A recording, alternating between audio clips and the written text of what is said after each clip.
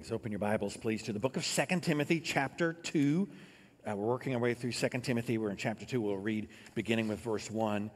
This afternoon is the membership class. If you want to join our church, you can do it through the class. Or if you just want to find out more about the class, you're welcome to come.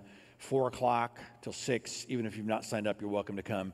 We're on the Seven Hills side, if you'll park that way. Room 154 for those of you who know that, but we're on that side if you make it in there. We'll have signage that'll help you the rest of the way. And then the next Sunday, which is the time change, November 1, the good time change, is great. And then that night we're doing baptism night. And if you're have trusted Christ as Savior and like to follow in believers' baptism, it'll be kind of a special night for us as we baptize together. And you can circle B for baptism on a connection card and let us know that you're interested in that. We'll contact you. Well, open your Bibles to 2 Timothy chapter 2. I'm going to read beginning with verse 1. The Bible says, "You therefore, my son, be strong in the grace that is in Christ Jesus. What you have heard from me in the presence of many witnesses, commit to faithful men who will be able to teach others also. Share in suffering as a good soldier of Christ Jesus. No one serving as a soldier gets entangled in the concerns of civilian life. He seeks to please the commanding officer. Also, if anyone competes as an athlete, he is not crowned unless he competes according to the rules. The hardworking farmer ought to be the first to get a share of the crops. Consider what I say, for the Lord will give you understanding in everything." Well, I'd like you to note some principles with me about what I'm calling grace strong, and the basic principle I'd like you to get. And if you have notes, if you're taking notes at home or here, would you write this principle down? God's grace is the source of our strength. God's grace is the source of our strength. It's not our talents, it's not our abilities, it's not our grit and determination. It's not that we don't have problems in this world. Our strength is found in the Lord. That's why I'm calling this message Grace Strong. If you know a little of the stories of the Old Testament, maybe you know the story of Samson. And I have a theory about Samson that I can't prove because I've never seen Samson. But several times when people talk about or to Samson, they say, "What is the source of your strength?" So I have this theory that Samson was not a great big muscled guy, that looked like the Hulk or Thor or something like that, that he was instead a normal, maybe a normal sized guy. If he was a big giant muscle guy, they would have said the source of your strength is your muscles. But they didn't know what it was. And so perhaps he was just a normal looking guy, and they said there's something unusual about this, and they saw that his strength came from the Lord. When people look at you, how you deal with adversity, how you deal with struggles, how you have a focus in life, if they see in you strength, it is not because you have some supernatural ability on your own, but God's grace in you. Notice what the Bible says here in verse 1. "You therefore, my son, be strong in the grace that is in Christ Jesus." He didn't say be strong in your own power. Timothy, just work hard, you be a go-getter, and in your own strength, you can do this. He doesn't say that. He says, be strong in the grace that is in Christ Jesus. Now, grace is talking about God's love for us that we can't deserve. When we took communion, we were reminded of the grace of God. It's not our goodness that saves us, but it is God's goodness for us. It's not that we loved Him. He loved us before we ever loved Him. And grace is about God's love for us that He gives to us, though we don't deserve it. In fact, can't deserve it. But He gives it freely and fully, and so God loves us, and He puts a period there. That's God's grace. And that is the source of our strength. That's what it is. That's what I'm talking about when I say a grace-strong life. And so I want to talk with you about 3 principles about a grace-strong life, the kind of life that God wants you to have, the strength that He wants you to have, that spiritual strength that He offers to you. Let's note 3 principles together. Would you just write these down on your notes here or at home? Write these notes down. Would you note, first of all, a grace-strong life shares the truth. One part of a life that's grace-strong is a life that shares the truth. In verse 2, it's a great verse. The Bible says, "What you have heard from me," Paul's speaking to Timothy, "what you've heard from me in the presence of many witnesses, commit to faithful men who will be able to teach others also." So he's telling us 3 things. First, he's telling us to learn the truth. Paul says, "Timothy, what you heard from me, I was teaching you the truth, and you were learning the truth." Timothy was a learner. In fact, we ought to be lifelong learners. We will never learn everything there is to know about the Lord and about his purpose and plan. For the rest of our lives, we need to be learning and growing and understanding more and strengthening. So how does that happen? What if you really wanted to grow in faith? May I say, sadly, there are many people who name the name of Christ who don't seem to really care much about growing spiritually and who never really, it seems, they don't learn that much about the things of God and never really put down any deep roots. But if you wanted to, how would you do that? Let me suggest some things. If you said, Pastor Doug, I've just decided I really would like to be a lifelong learner. I'd like to learn God's truth. I'd like to know what God has to say. I'd like to know his word well. Here's the kinds of things you might do. If you were serious about that, you might do things like this. You might attend worship service. Or if you're watching online, you might just, really focus instead of just, kind of halfway listening. You might open your Bibles. When I say open your Bibles, please, you might follow along in the text just to make sure that's really from God's word. You might get involved in a small group Bible study like our life groups, where you get connected with other people, but you study the Bible and you begin to learn things. You might get brave enough to ask a question about something you don't know. You might really pay attention well and really focus well on what God's trying to teach. You might go another step.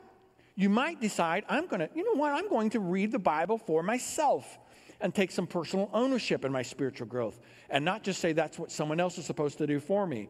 I'm going to read the Bible for myself, and I'm going to start doing what Pastor Doug keeps talking about, these devotional times and stuff and how we need to do that. I'm going to get up in the morning. I'm going to read some chapters in God's Word. I'm going to spend some time in prayer, really focus my day on what God wants me to know and begin to learn his Word. I might decide to read the New Testament for myself. In fact, if I read just 2 chapters a day, 5 days a week, I could read the New Testament twice in a calendar year, just reading 2 chapters a day, 5 days a week. And over time, I'd start to get to know it better. Maybe I'd underline some things as we moved along. I see something that says, be strong in the grace that is in Christ Jesus. And I just underline that because that's something that I need to remember. And I read it again when I underline it and I focus a little bit. Maybe I'd memorize a scripture or two along the way. I'd begin to learn the truth. God wants that for you. Secondly, we teach the truth. We learn the truth and we teach the truth. Paul says to Timothy, what you heard from me in the presence of many witnesses, commit to faithful men. You teach others. Don't just learn for yourself, but you teach others. Some of you teach a life group, and God bless you if you're teaching preschoolers or children or teenagers or adults. But all of us have a responsibility to teach. If you're a parent, do you know, parents, who the primary responsibility rests with in teaching your children about the things of God? Let me ask, here's a quiz. Let's make it a multiple choice. Does it rest primarily with the church, or does it rest primarily with you? Well, we want to do all we can to help you, of course. We're going to supplement, encourage, urge you. But the primary responsibility, I'm not your children's parent, unless you're Vicky. I'm not I'm not the parent, but you are. And you have this responsibility, and I want you to teach your children about the things of God, help them to learn the things of God. There are many people that are in your school or that you work with. God placed you there. In your family, in your neighborhood, God placed you there so that you would teach them who God is, what God's about. Did you know you can share the good news of the gospel with others, and God will use you to teach the truth? But there's the third thing. I said, learn the truth, teach the truth, and we multiply the teaching of the truth. We multiply the teaching of the truth. I love verse 2 because it really gives us 4 generations. Paul says, what you have heard from me, so that's Paul and Timothy, in the presence of many witnesses. Commit to faithful men, there's the 3rd generation, who will be able to teach others also. There's 4. So the gospel is not just for me and Timothy, but for me and Timothy to teach others, and I'm going to teach others to teach others. So that the message of the gospel is multiplied, not just addition, but multiplied. Much of the Western church has sort of just done addition. So they say, the teaching of the Bible, the sharing of the gospel, the witnessing, we pay the pastor for that. That's what he's supposed to do. And they add, so, he can do some things. But the Bible says the role of the pastor is to equip the saints for the work of the ministry. And the saints is talking about believers. So the job of teaching the truth, that's for all of us who name the name of Christ. All of us who name Jesus Christ as Savior. All of us, we're the witnesses. We're the ones who teach the truth. We're the ones who care and pour into it. And we all do that together. And that is how we multiply the truth. And generations are blessed by that. Generations are blessed by that. Now, there's a second principle I'd like you to note about a grace-strong life, and that is a grace-strong life lives the truth. Lives the truth. We don't just learn the truth, but we also live the truth. Now, we need to learn it in order to live it, but we don't learn it in order to have it. We learn it in order to live it. God wants us to apply the truth. And God uses three analogies in his word here, three analogies that teach us about living the truth. And so let's note these three analogies. The first is the soldier. Verses 3 and 4 tell us about the soldier. We're to live near Scott Air Force Base, and so we have a lot of soldiers in our church. The Bible says, share in suffering. Paul has suffered for the gospel. Timothy's going to join him in that. Share in suffering as a good soldier of Christ Jesus. Now, I've never been a soldier in our government, but I'm a soldier of Christ Jesus. When I was a little boy, we used to sing this song about being in the Lord's army, and you would salute. Man, I was super good at that. I mean, I was really amazingly gifted at that. And I was reminded through that simple little song that I was supposed to be in God's army, that there was a spiritual battle going on, and that I, as a believer, was to be a soldier. So share in suffering as a good soldier of Christ Jesus. Verse 4, no one serving as a soldier gets entangled in the concerns of civilian life. He seeks to please the commanding officer. So let's understand this analogy a little bit more. The word I want to use here is the word service, or we might say this if you're writing things down. A grace-strong life is a life of service. A grace-strong life is a life of service. So the soldier is serving, even willing to suffer, not entangled in the concerns of civilian life, pleasing the commanding officer. The Lord is our commanding officer. Yesterday, we were handing out packets since we were taking the Lord's Supper, there are people who are unable to be here physically, and so we gave them packets so they could take the Lord's Supper at home while those of us who are here in person took it. And so it's a little bit of a connection point for us. And at a distance, I got to wave at folks. I haven't seen some of them for several months. And one of the deacons who was helping, he was serving giving the cups, giving the packets to people. I knew he had been in the military. He's been in our church for a long, long time, retired military now. And so I asked him some questions. I'd perhaps forgotten some of these things, but he served for 20-some years in the military. He was a pilot in Vietnam, in the Vietnam era. He was a young pilot then. And he flew 300-something combat missions, got shot at a lot. I just ask stories. I've not been in the military. I'm always fascinated by those stories, to people shooting at you and stuff. It just seems sort of, exciting, I guess, from my vantage point. Dangerous from his vantage point, exciting from mine. And he just told about the stories and things. And I thought about his life in analogy to here. He was willing to leave his home, not be entangled in civilian life. He left his young bride at home and went all the way across for a year in Vietnam, in a very difficult, trying, dangerous place, and serving because the commanding officer had responsibilities for him. And so he was willing to suffer deprivation. Can I just tell you something? We're in a battle. I know a lot of Christians don't understand this. They act like this is peacetime.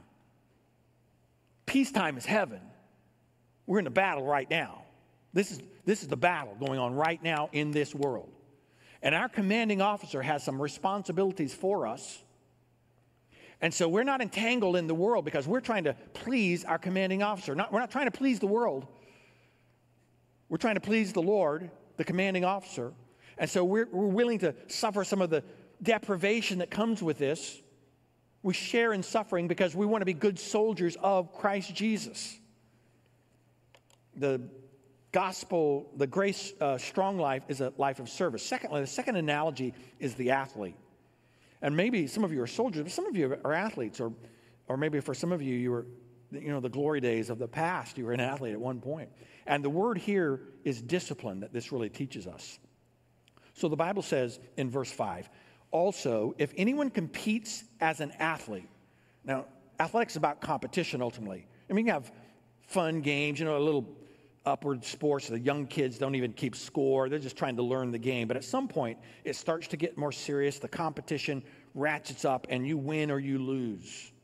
And so the Bible is saying here, if anyone competes as an athlete, he is not crowned, he doesn't win the victory, unless he competes according to the rules. There's always discipline involved. A grace-strong life is a life of discipline. A grace-strong life is a life of discipline. So let's imagine you're watching a football game. And your team, whoever that is, maybe you got some favorite college team or something, and your team has the ball. They're like down by their own end zone and a long way from the goal line, and they hand the ball to a running back, and that guy just zigs and zags and breaks some tackles and does the stiff arm and hops over somebody and he scores and dives into the end zone, and the crowd goes crazy. We'll just imagine that they're a crowd, since we're imagining it, there's, fans in the stadium again, and you're watching and you think it's so exciting. Like announcers talking about the touchdown, and people are super excited. And then as he's talking about what a great touchdown run it is, how exciting it was, and he said, there's a flag down. And way back at the line of scrimmage, someone was holding. And so they call the whole play back, and they start from where they were and even farther back toward their own goal line, and they take the points off the board. Because there's some rules. There's some discipline involved. He's not crowned unless he competes according to the rules. And the Bible is reminding us about God's responsibility, the discipline that he gives to us. No one knows, I don't think, more about discipline than athletes. If you're in sports, you have all the discipline that goes with that. So when I was in college, I was super disciplined physically. I was playing football. I was lifting weights and running. But I just tell you, I wasn't that disciplined when it came to spiritual matters. I mean, I was a believer. And sometimes I read my Bible in the morning, and sometimes I prayed, but I wasn't disciplined. I was super disciplined physically. I would lift weights. I would do the running. I'd do all these crazy drills. I was super disciplined physically. And I remember thinking to myself, why am I so disciplined physically, but I'm not very disciplined spiritually, so hit and miss. And I said, why can't I apply the lessons that I've learned from sports in this physical realm to something even more important, the spiritual realm, and to learn some spiritual disciplines in my life? And so let me just suggest this for you. That God in heaven wants you to gain some spiritual disciplines, learning to read the Bible for yourself and spending some time in prayer day by day, and maybe memorizing Scripture we talked about a minute ago, where you really get to know it just word for word, everything about that, where you've memorized it. You've got it down pat, and you can remember it an hour later, and then a day later, and then a week later, and then in some cases for a lifetime, or maybe to fast, where you give up a meal because you want to use the time you would spend eating just to really seek the Lord in prayer about some specific need or some issue or some problem or some event. And these spiritual disciplines matter to us, and it's a part of being grace strong. The athlete teaches us. And then there's the third analogy of the farmer. Both sets of my grandparents were farmers. My parents both grew up on farms, and the Bible says in verse 6, the hardworking farmer, boy, it's hard work. We have made it look really glamorized in some ways, I suppose, but there's a lot of hard work involved. The hardworking farmer ought to be the first to get a share of the crops. This is talking to us about the purpose. A grace-strong life is a life of purpose. A grace-strong life is a life of purpose. He's headed to the harvest. He does all the work. The hardworking farmer is doing all of this for a purpose. There's a harvest one day. My parents were, we had gardens growing up. We had 4 boys, and they had free labor, and so they put us to work, and we would help with gardens. Especially during some of my teenage years, we lived in central Illinois and up in the black dirt, just the greatest soil in the world. And some farmer gave us an edge of his field, a pretty big edge of his field, and we had just a huge garden. My parents didn't believe in wasting anything, and they planted a huge. They had us plant a huge garden and all the work that came with it. And I was a teenage boy, and I didn't much care about any of that. I didn't care about planting it. I didn't care about working it. I didn't care about the weeds. When it's really fertile soil, it doesn't just grow, potatoes and tomatoes and carrots and stuff. It also grows weeds well. And we would go out there in the hot sun and just pull weeds. I didn't like it. But, I'm from the generation where your parents could make you do things because you'll just have to ask your grandparents about that. I mean, the things are just different now. And so I tell you, there's one part of it I loved. I loved when I got to eat the food. You get a tomato it's not a hothouse tomato. In the wintertime, tomatoes aren't the same to me as when it's been grown fresh in a garden. And I love that. And that was the purpose. All the work was headed toward a purpose. Well, a Grace Strong life is a life of purpose. God did not put us here by accident. Our ministry is not a mistake. The gifts that God's given to you, the opportunities that He provides for you, that's not a mistake. God has a purpose for your life. And don't miss that, Christian. Don't miss that God wants to do His work in you, with you, and through you to accomplish His purposes. And the Grace Strong life is a life that is living the truth, not just knowing about it, but living it. Now, there's a third principle I'd like you to know. If you're taking notes, would you write this principle down? A Grace Strong life knows the truth. I've said it shares the truth and lives the truth, and now it knows the truth.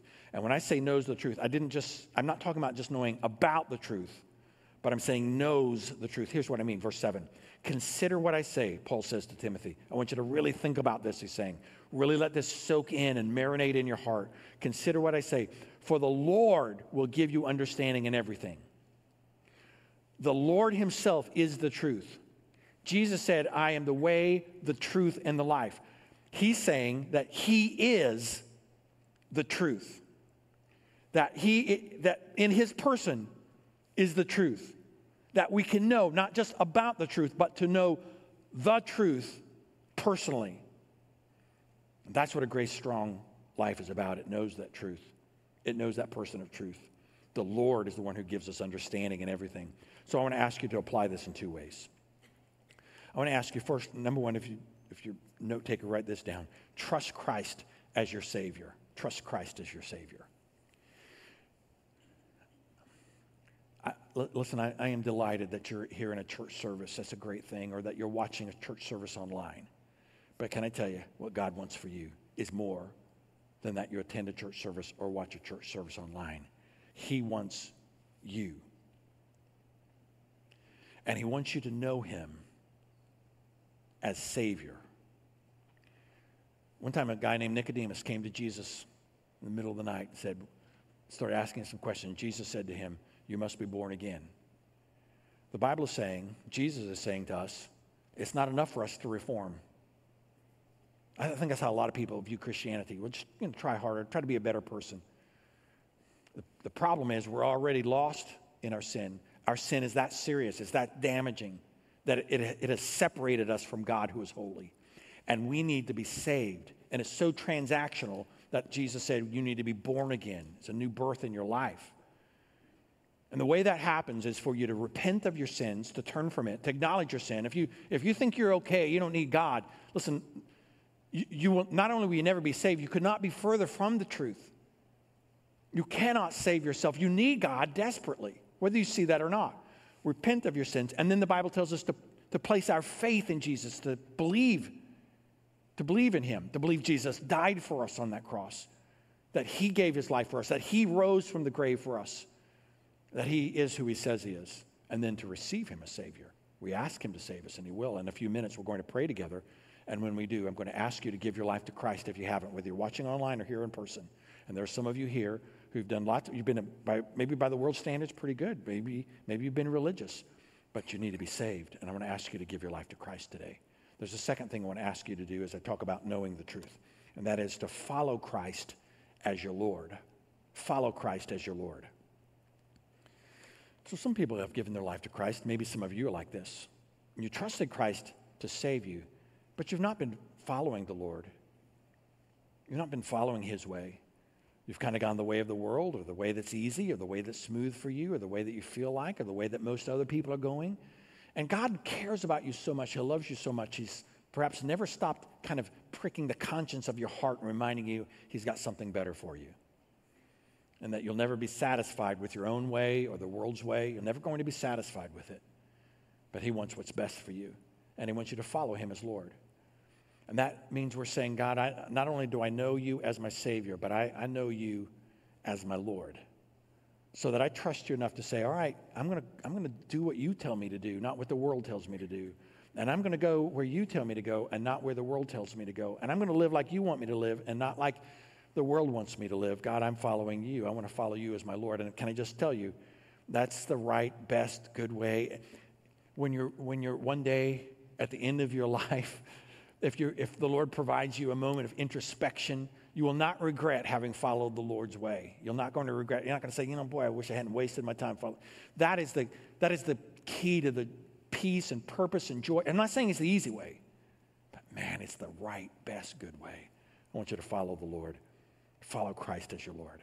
So let's bow together for a word of prayer now. I want this grace strong life for you. This is a hard world, a broken world, a fallen world, but I want the grace strong life for you. In response to the Lord who loves you so much that he would go to the cross on your behalf, would you respond to him by loving him? Maybe you've never trusted Christ as Savior. You're not sure you've ever given your life to him.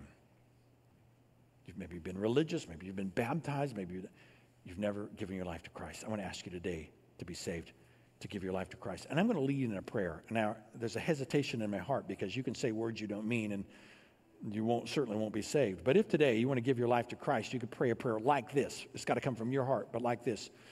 Lord, I know I've sinned against you. Just acknowledge that to him.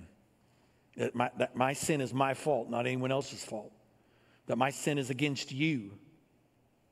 But here and now, I want to turn from my sin. Just tell him that. Place your faith in Christ. Lord, I believe you died on that cross in my place. You lived the perfect life for me. You were the perfect sacrifice on the cross. You rose from the dead. And you can save me. Just tell him that. Place your faith in him. And receive him as Savior. Ask him to save you. Lord, would you save me now? I give, as best I know how, I give my life to you and I ask you to save me. And if you mean that, he'll save you. Now, Christians, those of you who are here or watching online who have trusted Christ as Savior, I'm going to ask you to follow him as your Lord. Would you say, God, I don't want to waste my life in this world. I'm so thankful that I can know you as Savior and that you adopt me into your family by that. But Lord, I want to live my life for you, and I want to live the life that you made me to live, the life that you saved me to live. Help me to follow you now, Lord. Help me to follow you now. And the Lord will bless that prayer. Father, thank you for your word and the power and truth it teaches us, for the hope it gives us, and we give you praise and glory. Thank you for people who pray to receive you as Savior. Would you draw them to yourself, grow them in faith, help them to see how big this is? For Christians today who are recommitting themselves to you and taking a step forward in their faith, would you help us, Lord, to follow you as our Lord? And Lord, we pray you'll help us to live a grace-strong life, not in our strength, not by our determination and grit, but by trusting your deep love, to know that you love us no matter what. So every circumstance in life that you lead us to, we can face by your strength. You love us no matter what. So because of that, we can learn to love others and to love you. We pray these things in Jesus' name. Amen.